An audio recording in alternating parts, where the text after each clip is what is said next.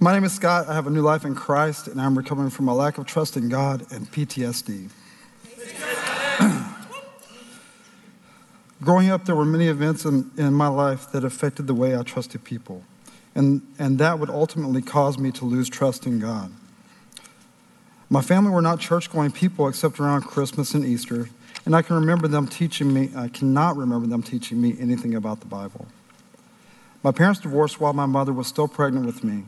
Growing up with feelings of abandonment and loss would lead me down a road of people-pleasing and a lack of trust in men that would haunt me for most of my life.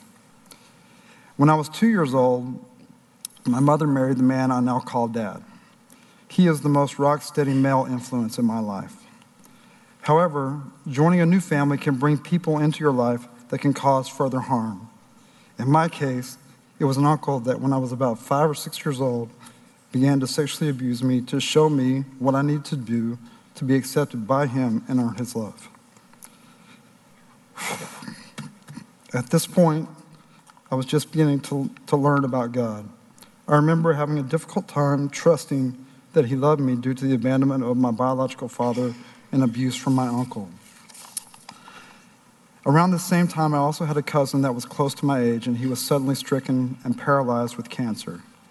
I remember watching him as he relearned to walk several times and suffered through treatments before he eventually died. All this took place with the abuse still going on. That was when I quit. I put on a good face. I even attended and counseled at church camp, but I never really let anyone in. I never trusted anyone in my life fully except my mother and father. Quitting emotionally led to 2 failed marriages and 5 kids that never really knew me as a father. I was not following God's plan for marriage and being a parent. I was trusting in Scott's plan and in my view of the world.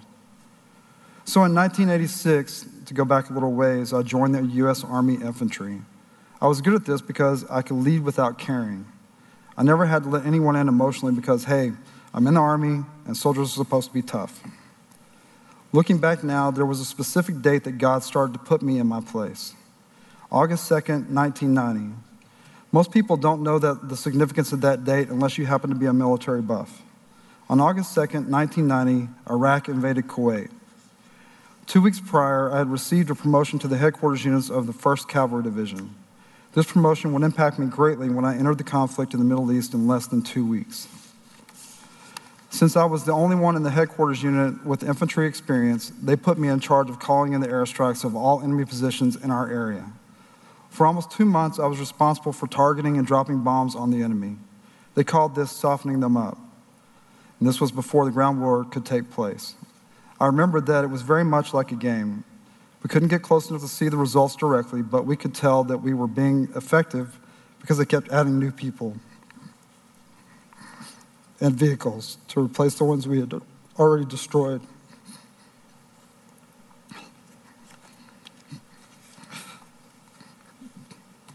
Then the ground war started. As we attacked, I drove directly through the areas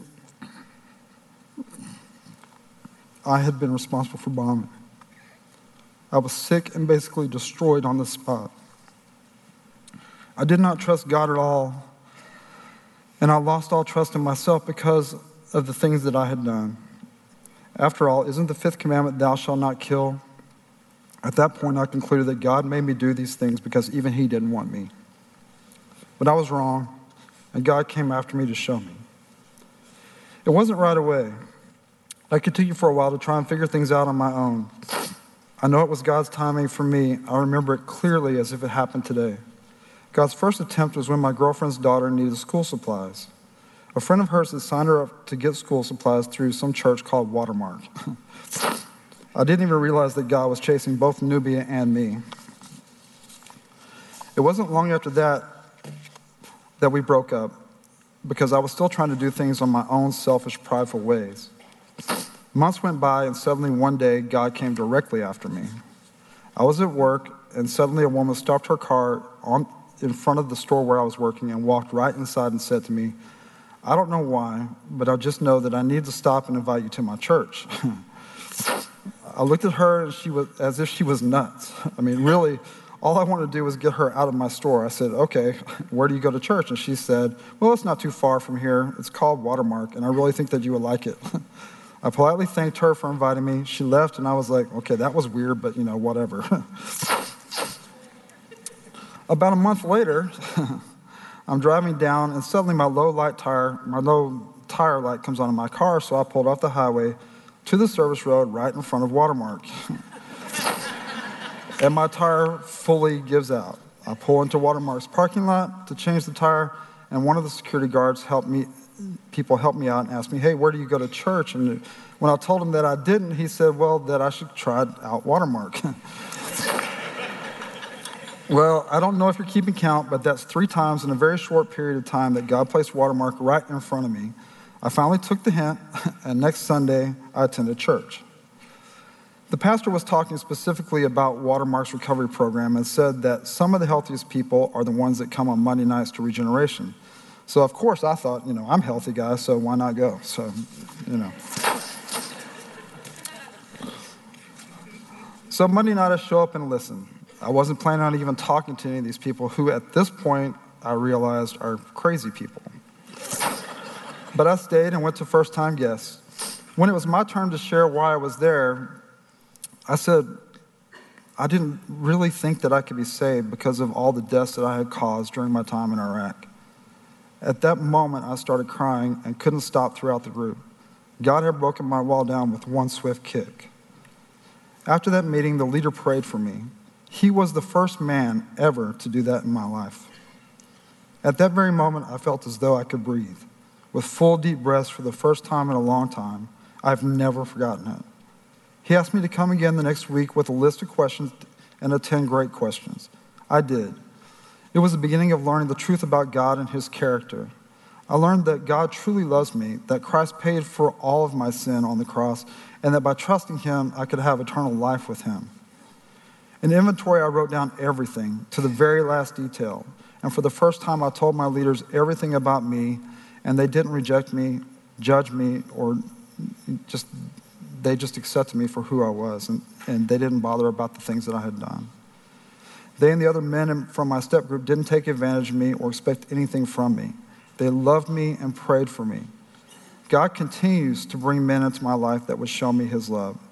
And by them serving God to love me, I saw and came to understand God's love for me, and now I know that I can trust him with my entire life. It was a long journey, but so worth it. Understanding God's love and sacrifice for me motivated me to make amends with all of my children.